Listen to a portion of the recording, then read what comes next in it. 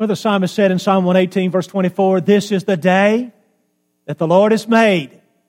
Let us rejoice and be glad in it." What a dynamic day. It's not only Super Bowl Sunday, it's the Super Savior's Day.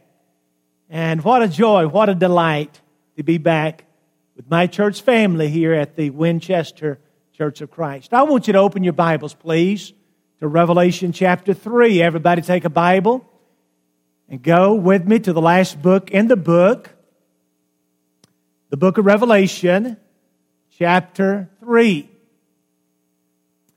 And as you turn there, let me explain these 5 chairs. Everybody in this room is sitting in one of 5 chairs. I say you are sitting in one of 5 chairs. You may be in chair number 1. Chair number 1 is for somebody who's not a Christian. He's never been baptized into Christ, but he's in a safe relationship with God. The 2-year-old boy, the 3-year-old girl, the babies in the nursery. They're not saved because they've never been lost. They're safe in the arms of Jesus. Not able to understand the difference in right and wrong, darkness and light, good and evil. They're not able to understand the statement that I'm about to make to you right now. Jesus Christ is God. He is the Son of the living God. He is Lord. He died, He was buried, He was raised. They're not able to understand that. They've never obeyed Jesus. And so they're safe in the arms of the Master, and they're sitting right here in chair number 1. You may be in chair number 2. Chair number 2 is for somebody who's not a Christian. He's never been baptized into Christ. And he is able to understand the statement that I'm about to make to you right now. Jesus Christ is Lord. He is God. He's the Son of the living God. He's able to understand what Jesus taught in John chapter 3. You must be born again. He's able to understand what Jesus taught in Mark 16 and verse 16. Anybody that believes and is baptized shall be saved. But he has chosen not to obey God. He's never been baptized into Christ for the forgiveness of his sins. Or maybe he's gone through a form of baptism. Perhaps water was sprinkled upon him. Maybe water was poured on his body. Maybe he was even immersed in water. But for reasons other than faith in Christ, peer pressure, his mother made him to join a particular religious group for reasons other than faith in King Jesus. He's never been baptized into Christ for the forgiveness of sins, and is sitting right here in chair number 2. Now that leaves the rest of us, those of us who are Christians, baptized believers, in one of these 3 chairs. And I'm curious, I'd like to know my audience, how many Christians do we have present today? If you are a Christian, be proud of it. Look around, folks, that's what? Maybe 90% of us. That's wonderful. And we're sitting in one of 3 chairs. You may be in chair number 3. Chair number 3 is for somebody who's a Christian, a baptized believer, and he's not perfect. Nobody's perfect. He does not cross every T. He does not dot every I. He's not perfect. But more than anything in the world, he loves Jesus. More than anything in the world, he wants to go to heaven. And when it comes to Jesus Christ, He's on fire. I mean, he's Mr. Excitement. He loves talking about Jesus, singing about Jesus, telling his neighbors and friends about the Lord. As Paul said in Romans 12 and verse 11, he's fervent in spirit. He's just bawling with enthusiasm. And everybody knows it. People at school, people at work, people at church. Everybody knows this guy is the real deal. He's a Christian through and through. He loves the Lord with everything that he has. You might say, Brother Keith, that's not me. I'm not exactly Mr. I'm not exactly Mr. Hot on Fire. Maybe you're on the other end of the spectrum. Maybe you're sitting in chair number 4. Chair number 4 is for somebody who's a Christian, a baptized believer, and spiritually he's cold, and spiritually he's dead. Let me ask you a question. Do you know anybody who's cold and dead spiritually?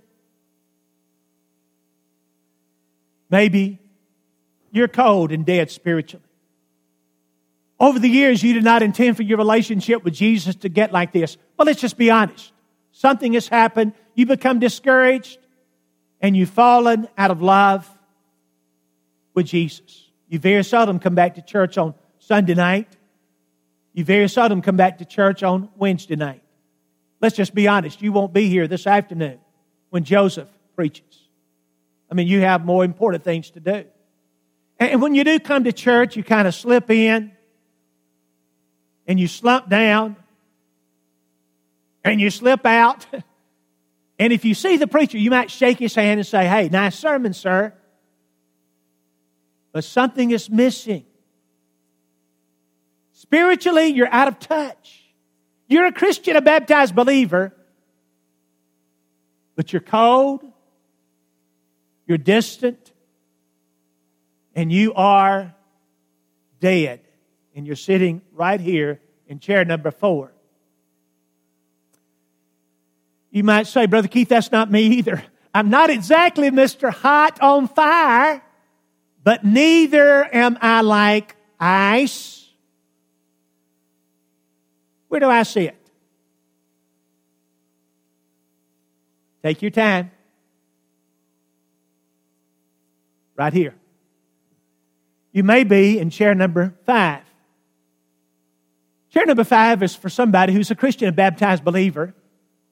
And it's not in chair number 3, he's not alive. And he's not in chair number 4, he's not dead. He's not in chair number 3, he's not hot. And he's not in chair number 4, he's not cold. He's somewhere in between. I mean, on a scale of 1 to 10, he's a 4 or 5 or 6 spiritually. Comes to church some, prays some, gives some, sings a little, but he's just kind of, what would you say, middle of the road,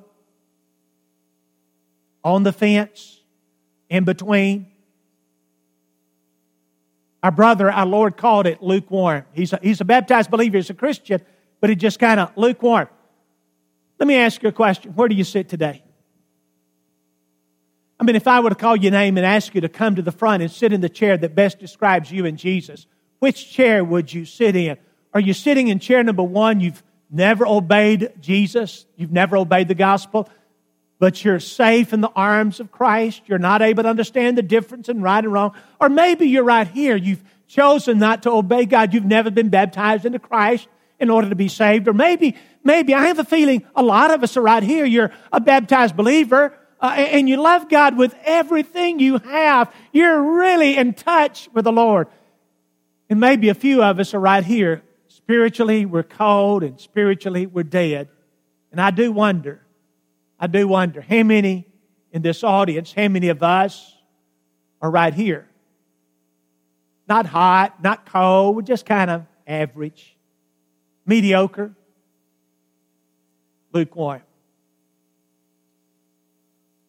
Honestly, where are you right now?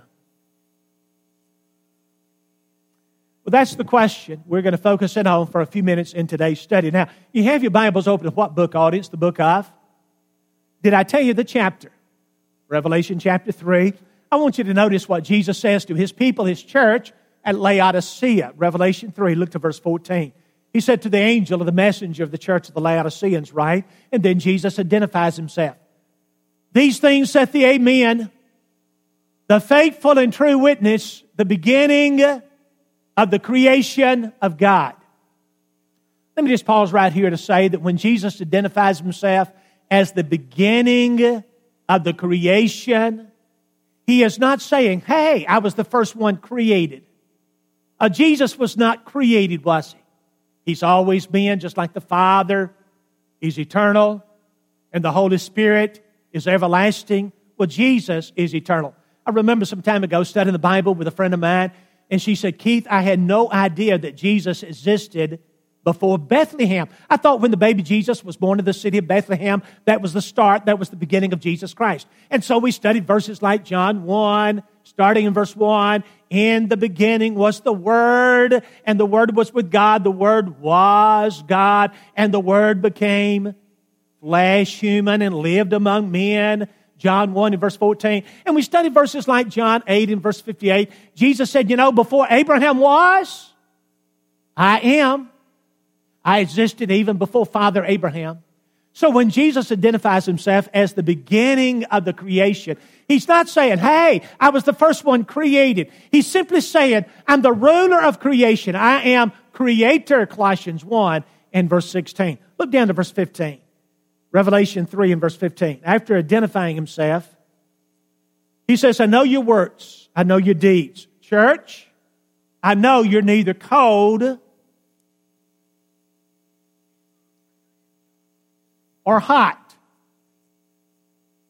Oh, I wish, I would, that you were either cold or hot. So then, because you are lukewarm and neither cold nor hot, I will spew you out of my mouth. Because you say, verse 17, I am rich and increase with goods and have need of nothing. And you do not know that you're wretched and you're miserable and you're poor and you're blind and you're naked. And that's Revelation 3 verses 14, 15, 16, and 17. Brothers and sisters, let me tell you about a revival that I preached in some time ago. For 16 and a half years, I preached at the Hendersonville Church of Christ, Hendersonville, Tennessee, still a member there. In fact, I was there last Sunday, but for the last 8+ years, I've been going all across America doing some preaching. And some time ago, I preached in the state of Virginia. You ever been to Virginia? I drove over 600 miles to get there. The revival started on Sunday morning. It was to go through Wednesday night. That's commonly what we do, start on Sunday morning, go through Wednesday night. But I drove over 600 miles to get there. Man, I was excited. I get up and I preached my very best sermon. It wasn't this one. It was another one. I preached on Sunday morning, preached on Sunday night. And then I preached again on Monday night. Monday night came, and guess what the people in the church in Virginia started talking about? They started talking about closing the meeting early. You guys ever been sent home early? I ain't never been sent home early in my life. But Monday night came and we began to hear a few rumors, we're not doing a lot of good. And, this is not helping a lot of people and maybe we ought to just end this thing early. Well, Tuesday night came and guess what they did? They closed the meeting. They sent me home early. I had never been sent home early in my life. Guess what they paid me to preach? I'll go ahead and guess. I'll give you 3 guesses. The first 2 don't count. Nothing, blank, zilch. Now, I'm not complaining about it. I'm not fussing about it. In fact, I told them, I said, hey, guys, I told them on the phone. I said, you guys need a revival preacher. I said, sure, I'll be glad to come free of charge. And they thought that I was serious. They paid me nothing. Paid me 0. Now, they were not mean. They were not violent. I mean, I marched back to the back like I normally do, and I started shaking the folks out, and nobody walked out and slapped me. Nobody spit in my face or socked me in the nose. They were not violent. They were not mean. They were just distant, standoffish.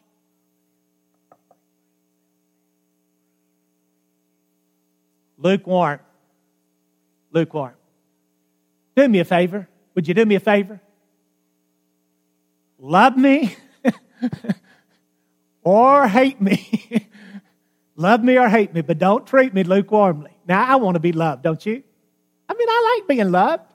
I like to march back to the back, start shaking the folks out, and I get excited when some of the older ladies walk up and give me a big old hug. Man, that excites me, that motivates me. Now, Sandra, my wife, gets excited when some of the young pretty ladies walk up and give me a big old hug. But I want you to love me, okay? I want you to love me. But if you can't love me, go to the other extreme. Hate me. Don't treat me lukewarmly. How many of you like lukewarm coffee? You like lukewarm coffee? Yeah. Most of us want it fired up, right? Don't want lukewarm coffee. And you know, the way that we feel about lukewarmness is the way that Jesus feels about lukewarmness. Jesus says, church, you're not hot and you're not cold. You are lukewarm. And because you're lukewarm, what did he say? I want to what? Puh, spit you out of my mouth. Let me tell you about a preacher that I know. A fellow by the name of Brian. Brian is a preacher. In fact, he used to preach when my mother attends church. She attends a little country church about 50 miles from here outside of Huntsville, Alabama. And Brian was the preacher. Some time ago, Brian, the preacher, went into Huntsville to get him something to eat. It was a fast food place. He got a hamburger. He took the hamburger, he unwrapped it, he sat down, he took a big old bite of it, and he began chewing. And chewing. And chewing, and it would not chew. He didn't know what to do. You know, people were in that restaurant. He didn't want to embarrass himself, but he was in public, and yet he could not chew it, so he had to spit it out. And there in his hamburger, he found a Band-Aid. A used, bloody Band-Aid. Are we going to have a cover dish dinner after church today? Watch those Band-Aids, okay? Now, folks, I like hamburgers, okay? I mean, I like hamburgers. You know, I like to eat one every week, whether I need it or not. But can you imagine finding a used Band-Aid in your hamburger? Brad, my preacher friend, didn't know what to do. He went up to the counter. He asked for the manager. The manager came out, and Brian explained the situation. Sir, there was a Band-Aid in my hamburger. You know what the manager said? Well, sir, we're sorry. We'd be glad to fix you another one. Brian said, oh, no, I don't want another one. I want my money back. And, of course, they gave him his money back. Well, a few days later, he started doing some research, and he found out that the Band-Aid had come off the hand of a 60 or 65-year-old man that was working in that restaurant. The man admitted it. He said, I went to work. There was a Band-Aid on my hand. I looked down. It was gone. Obviously, it got into that guy's hamburger. Now, I'm not going to tell you the name of the place, okay? But they used to have a commercial. Hold the pickles. Hold the order. Special order, don't upset us. All we ask is that you let us serve it your way. And that's the way that Brian wanted it. He wanted it his way. Instead, he got it the older man's way, Band-Aid and all. Now, when I first heard that story, I responded like some of you. I thought, ooh. Keith, there was a Band-Aid in my hamburger, and I thought, ugh. Are you kidding? No, there was a Band-Aid in my hamburger. Ugh. And that's the picture that I see when I read Revelation chapter 3. When Jesus looked at his people at Laodicea, it was kind of like eating food and finding a used Band-Aid. Jesus said, church, you're not here and you're not here. You're not cold and you're not hot. You're a little bit too hot to be cold. You're a little bit too cold to be hot, but you're not cold and you're not hot. You're right here. You're lukewarm. And I tell you, because you're lukewarm, I tell you what I want to do. I want to spit you. Maybe your Bible says I want to spew you. Maybe your Bible says I want to vomit you. Now, brothers and sisters, those are not pretty words, are they? When you talk about spit, spew, vomit, those aren't pretty words. This is not a pretty scene here in Revelation chapter 3. You know what the members of the church were saying? Let me show you what they were saying. Look down at verse 17. Because you say, here's what they were saying. I am rich. I am increased with goods, have need of nothing. And Jesus says, you do not know that you're wretched and you're miserable and you're poor and you're blind and you're naked. You know what they were saying? Let me show you what they were saying. Sir, what's your name? Say it again. Ethan. 1 Kings chapter 4, verse 31. You find the name Ethan. You're in the Bible. Do you know that? 1 Kings 4, verse 31. Check me out. Ethan. They were saying, Ethan, have you ever been to church at Laodicea? You've never visited our services? You've not heard our preacher? You've not heard our song leader? Oh, Ethan. Man, you don't know what you're missing. We're a good church. We're a great church. In fact, they were saying, hey, Ethan, we've got the best song leader in the world. We've got the most dynamic preacher. We've got people that love each other. They were doing this. They were kind of patting themselves on the back, and they were saying, look at us. We're a good church. And Jesus said, church, you are wretched, you're miserable, you're poor, you're blind, you're naked. At Laodicea, they were saying, we can see spiritually, we can see, our eyes are open, we can see spiritually. And Jesus said, you can what? See? I tell you, you are B-L-I-N-D. You're blind. At Laodicea, they were saying, we're rich. Spiritually, we're rich. And Jesus said, rich? You're rich? I tell you, you are P-O-O-R. You're poor. At Laodicea, they were saying, we love the Lord. We're marching for the Master. We're in love with Jesus. And Jesus said, church, you're not here. You're not here. You're not cold. You're not hot. You're right here. And I tell you what I want to do. I want to spew you out of my mouth. Now, I did not come to condemn. I did not come to blast. In fact, I know I'm standing before some great people. But I did come to ask this question. Where are you spiritually? Where are you spiritually? Which chair are you sitting in, honestly? Do you find yourself just kind of going through the motions, getting through church, doing your duty, clocking in, clocking out? Let me ask you like this. I'm just asking. I'm not here to throw stones. I know people. I know what I deal with sometimes. Let me just ask it like this. Is Christianity to you kind of like a coat that you take off when you go home today? Here's your Christianity, and you kind of pitch it aside. And you say, I've done my deed. I've been to church. I've done my duty. Now, you would never say this out loud, but down deep you're thinking, I've been to church. I'm going to live like I want to the rest of the week. I mean, if I want to cuss, I'll cuss. If I want to cheat, I'll cheat. If I want to be unkind, I'll just do it. I'm going to live like I want to the rest of the week. Now, when next Sunday comes, I'll tell you what I'll do. I'll take my Christianity and I'll put it back on, and I'll go to church, and I'll sing some songs, and I'll even close my eyes during the prayer, and I'll do communion. I'll eat the bread, and I'll drink the fruit of the vine. I'll be a Christian in church. And Jesus says, are you teasing? Are you serious? Honestly, I'm asking. Just asking you, not asking the person sitting beside you, in front of you, behind you. I'm asking you, honestly, where do you sit right now? Which chair are you sitting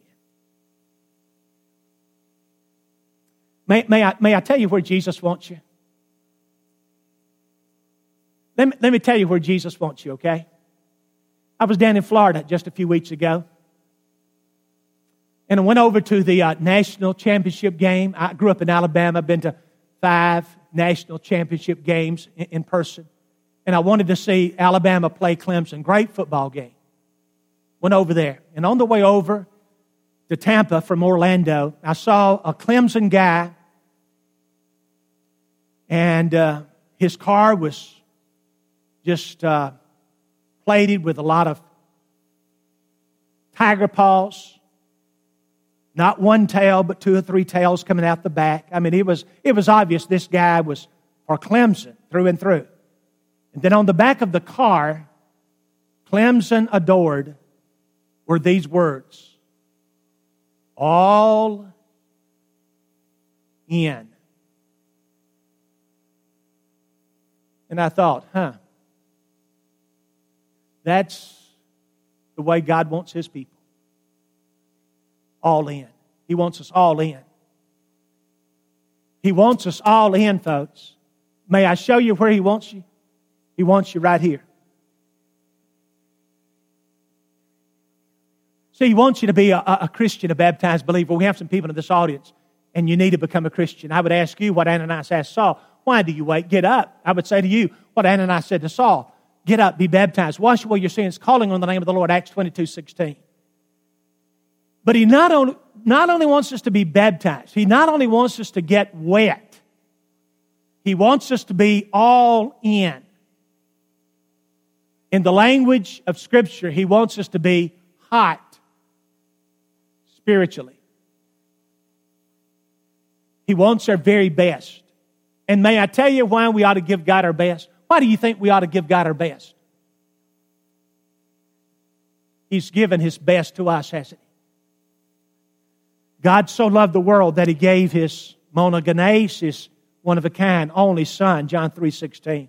We love Him. Why do we love Him? Because He first loved us. 1 John 4:19. God commendeth His love to us in that while we were sinners, He died for us. So yes, He wants us to be baptized believers. But just like that Clemson guy, fanatic about the Tigers, He wants us to be all in, fanatic about Him. So I want you to imagine. Imagine, if you will, that you're the parent of an 8-year-old kid. Everybody in this room, every man, woman, boy, and girl. You're the mom, you're the dad of an 8-year-old son. I also want you to imagine that there is a sickness in our world. 2 people have died. The amazing thing about this sickness, it has never before been identified, never before been discovered. Maybe scientists and doctors are interested, but it doesn't mean much to you or to the rest of the world. But that sickness for which there is no cure, that virus, begins to spread. It begins to spread to Africa, to Asia, to the Philippines, to the Middle East, to Europe. In fact, deaths are multiplying by the hundreds, yea, thousands. And one night, our President Donald Trump, gets on national TV. I mean, everything's interrupted. CNN, ABC, CBS, NBC, everything's interrupted because there's an announcement from the White House, and our President Trump, gets on national TV, and he says, ladies and gentlemen, the borders of the United States are closed. And they will remain closed until this plague, he's calling it a plague, until this plague is under control. And that night when you put your little boy to bed, Dad, he's saying, Daddy, what's a plague? And your daughter, your little girl is asking, why can't they just cure these people? And that night when you go to bed, you squeeze your mate just a little bit longer and you pray just a little bit harder than normal. The next morning you get up, you turn on the TV, and the first news story on Good Morning America causes you to drop your coffee cup on the table. Because lying in a New York City hospital is a postal worker, and he's dying of the very same virus for which there is no cure. You say, man, I'm not going to go anywhere today. I'm not going to go to work, because reports start coming in from all across the country. California, Maine, Utah, Florida. I mean, that thing seems to be walking its way across our country, spreading like wildfire. Mayo Clinic is working around the clock. Scientists and doctors are working behind the scenes. But again, the news is dim. There's no cure for this virus. The next morning you get up, you turn on the local AM radio station. Finally, there's good news. A cure has been found. A vaccine is being made. And people all across America are being tested to see who has the right blood type to make the serum to save the world. 2 o'clock in the morning, a knock comes at your door. You go to the door and you see a man standing there with a white coat on. He has a clipboard in his hand. And he says to you, sir, would you take your family down to the local church building? Your blood will be tested. Well, you gather your kids. I mean, it's 2 o'clock in the morning. They're crying. But you drive down here to the Winchester Church of Christ, and when you pull up, you can't believe your eyes. You've never seen so many cars at the parking lot in your life. Neighbors and friends from all over the community have gathered to have their blood tested. Well, you get out of the car. You wait in a very long line. They finally prick your finger. They test your blood. And a doctor runs out of the church building into the parking lot where everybody's waiting. He screams a name. You didn't understand him. Sir, what did you say? He says the name again. And your son, your 8-year-old boy, is tugging on your coat. And he's saying, Daddy, Mama, they're calling my name. And before you can say a word, they grab him by the hand and they start leading him into this church building. And you say, wait a minute, what's the deal? And this doctor looks at you and says, sir, ma'am, we need to retest it. We need to retest his blood. And so they retest his blood. And in just a few minutes, doctors and nurses start hugging and crying, and people start laughing in hysteria because your son, your 8-year-old boy's blood is clean, and they can take his blood and make the medicine to save the world. But all of a sudden, a doctor walks up to you. He has a clipboard in his hand. You get it under a light. You say, what is it? As a parent, you know, don't you? It's a permission slip for your boy. So you look at it carefully and you say, you notice the number of pints of blood to be taken is left blank.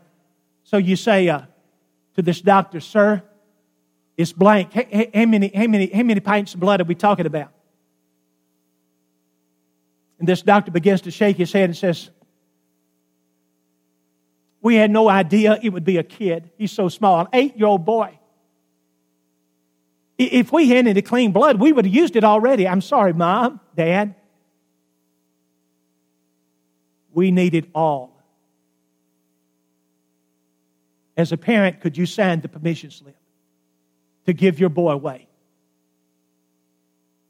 Could you walk into the church building and see your son sitting on the examination table and hear him say, Mom, Dad, what's wrong? Could you go up to your son, grab his hand, look him in the eyes, and say, Son, you know we love you. And maybe as the doctors and technicians and nurses say, Mom, Dad, I'm sorry, we need to get going, we need to get started. Could you walk out of here and hear your boy say, Mama, Daddy, don't leave. Mama, Daddy, why are you leaving?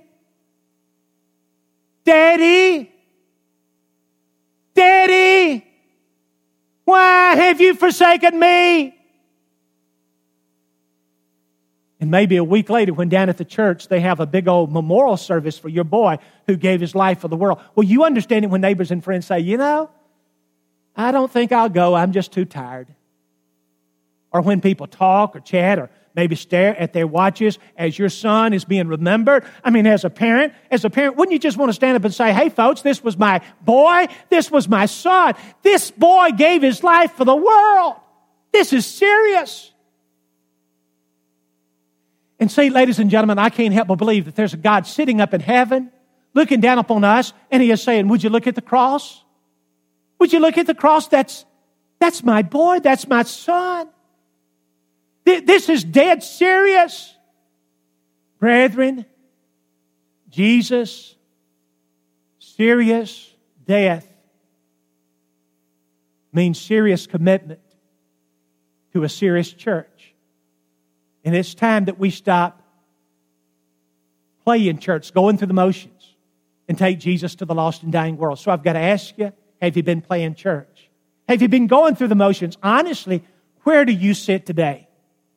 If I understand this book correctly, only 2 of these chairs are going to heaven. Chair number 1,